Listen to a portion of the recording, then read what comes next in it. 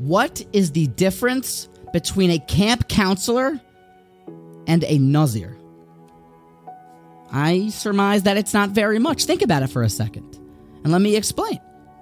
A Nazir is someone who has taken a vow of abstinence, not to drink wine, not to be mitami lamason, go into cemeteries, and not to get a haircut.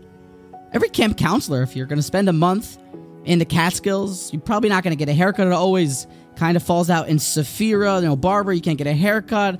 The chances that you're going to drink wine, you're always busy, you got to take care of things. So, and cemeteries, you're literally acting firzach like a Nazir for 30 days. What's the difference? Why is the Nazarite described as a Yafli, as a wondrous, as a marvelous person according to the Even Ezra? Why is he considered someone who has the crown of the Almighty on his head? What's the difference? He's just a camp counselor. He's not having some wine, not going to cemeteries, not getting haircuts. What's the big deal? Says Rav Yeruchim, an unbelievable new novel insight. You know what the difference is?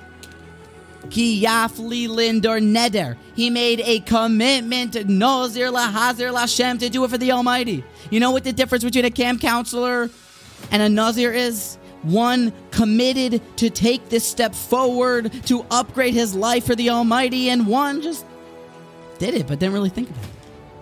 Is a sorcery? No. Kabbalos. Commitments are powerful. I ask you, what it would look like? What would it be indeed special at all if the Jewish people never said Nasa v'nishma, never accepted the Torah, never had a Kabbalas Torah, but then just continued to live their life over the next thousands of years, carrying out the 613 and fulfilling Shulchan Aruch, doing the mitzvos? I don't imagine it's much if you never took the commitment to become Jewish, if you never bought into the fraternity of this great brotherhood. You have to be a Lindor Neder Nazir Lahazir Lashem, a commitment, a Kabbalah for Hashem. That's what makes you Kadosh. And the Chiddush is even. The new novel insight is even on things that you already possibly do. I imagine there's a month in your life, I hope there's a month in your life, that you went by and you didn't drink wine for a month, you didn't get a haircut, and you didn't walk into a cemetery.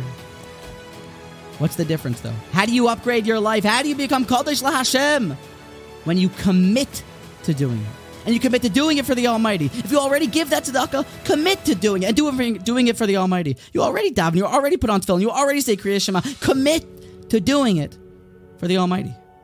And even for just 30 days, you become Yafli, says the Even Ezra. You become wondrous, miraculous, marvelous.